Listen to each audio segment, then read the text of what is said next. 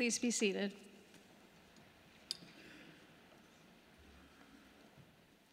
And will you pray with me? May the words of my mouth and the meditations of all of our hearts be acceptable in your sight, O God, our rock and our Redeemer. Amen. As I prepared my sermon for Meeting House Sunday last week, I dove deep into Old South's history and wandered down many a very interesting rabbit hole. Like, did you know that while Old South claims Neesima Joe as one of our own, if we're getting technical, he was ordained by the Mount Vernon Congregational Church. Did you know that there is a church within Old South Church? It's pretty cool. Mount Vernon is now a part of Old South. In fact, Old South Church members can also become members of Mount Vernon Church and vice versa. And Mount Vernon was founded as an offshoot of Old South, when 25 men and 22 women were organized into the new Congregational Church at a meeting of the Park Street Church in June 1842. Mount Vernon's first worship services were held at Old South's Spring Lane Chapel until they built their own church on Ashburton Place atop Beacon Hill. From the beginning, Mount Vernon Church has had a vigorous outreach program. It supported organizations with historical ties to congregational churches, urban missions, educational organizations, and overseas missions. Its members and the church have actively funded and led organizations like the City Mission Society, the American Board of Commissioners for Foreign Missions, Wellesley College, MIT, Andover Newton Theological School, and they sponsored an extraordinary number of overseas missions. Mount Vernon Church closed its physical doors in 1970 when most of the congregation had moved out to the suburbs. But at that time, the church chose to affiliate with Old South Church while still remaining an independent congregation of the United Church of Christ, with its own endowment and traditions. Proceeds from the sale of the building were put into the Old South Church Housing Fund, which is still a part of Old South's outreach program funds.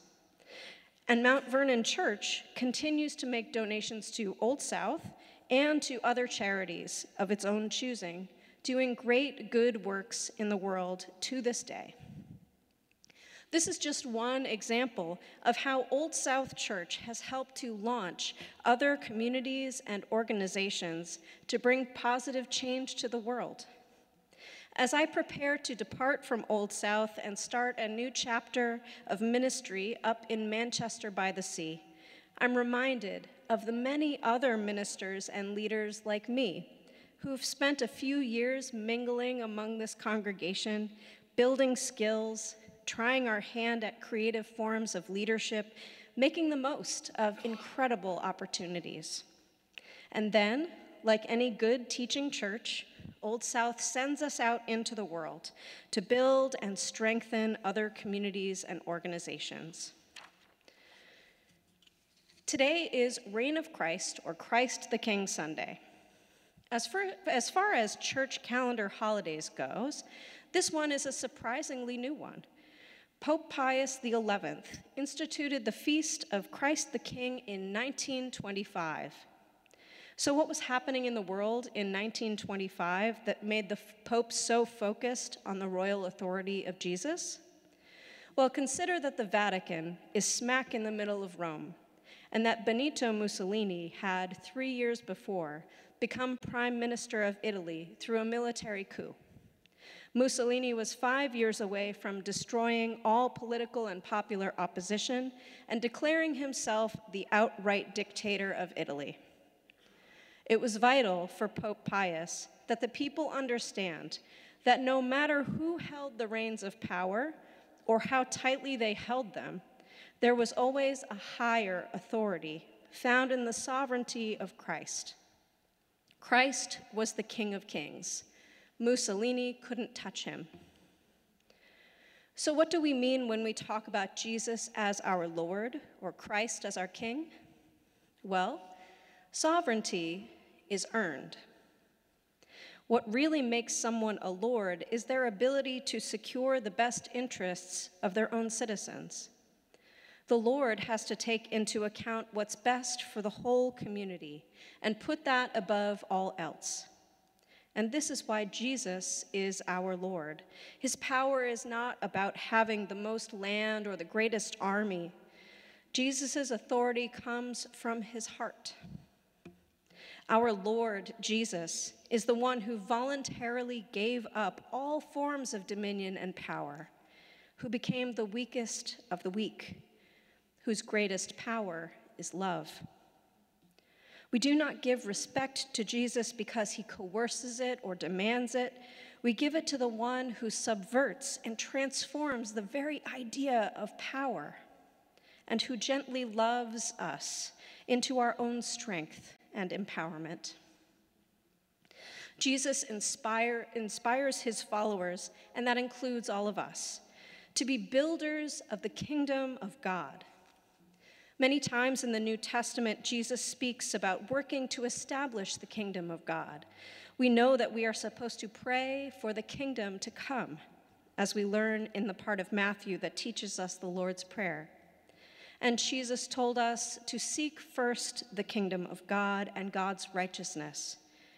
Responding to a question from the Pharisees about when the kingdom of God would come, Jesus said, "The kingdom of God does not come with observation, nor will they say, 'See here,' or 'See there.' For indeed, the kingdom of God is within you." Jesus teaches us to embrace the vision of God's kingdom, a world where people are devoted to the ways of God and to living according to God's will, caring for one another, working together to solve problems, building up rather than tearing down. A world where people give of themselves out of their gratitude and to the glory of God. A world where people who have been lost, who have experienced suffering, are able to find their gifts and their strengths and build a way forward. We are called to the mission of growing the kingdom, not as a domination move, but because we have a gospel to share, a message of good news that the world so desperately needs to hear. This is the hope to which we are called that Paul speaks of in the letter to the Ephesians. And Jesus teaches that this kingdom is already here in the heart of each person, but it is also on its way, needing to be built by the hands of those committed to the vision. Through love and encouragement, prayer, and the pursuit of justice, mercy, and beauty, that kingdom continues to grow. Kindled in the heart of a 20-something shy soprano sitting just about there, who watches in awe as an amazing woman preaches a powerful word and says to herself, "Maybe someday I could do that."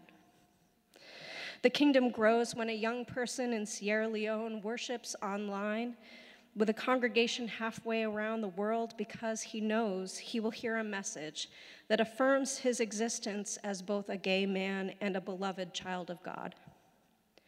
That kingdom grows when a well-heeled congregation sees its mission outlive and outstretch its church building and plants seeds of transformation and healing in the wider world. As I leave Old South, I know that I will carry each of you with me, and with what I've learned in my time here, and the ways in which we've drawn into community together and drawn closer to God, I will carry that with me always. And that will help to kindle the growing kingdom in my new ministry setting. As I go, know that in the words of St. Paul, I will not cease to give thanks for you as I remember you in my prayers. And I trust that you will remember me in your prayers as well, as we continue to grow the kingdom, the hope to which God has called us. Amen.